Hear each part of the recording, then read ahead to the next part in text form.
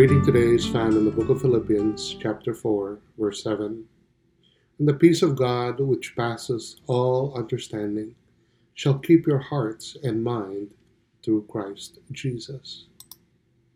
Cherish the spirit that filled the heart of Christ, and then you can lift up holy hands to God without wrath and doubting. Remember that there are greater trials you may be called to meet than you have met yet.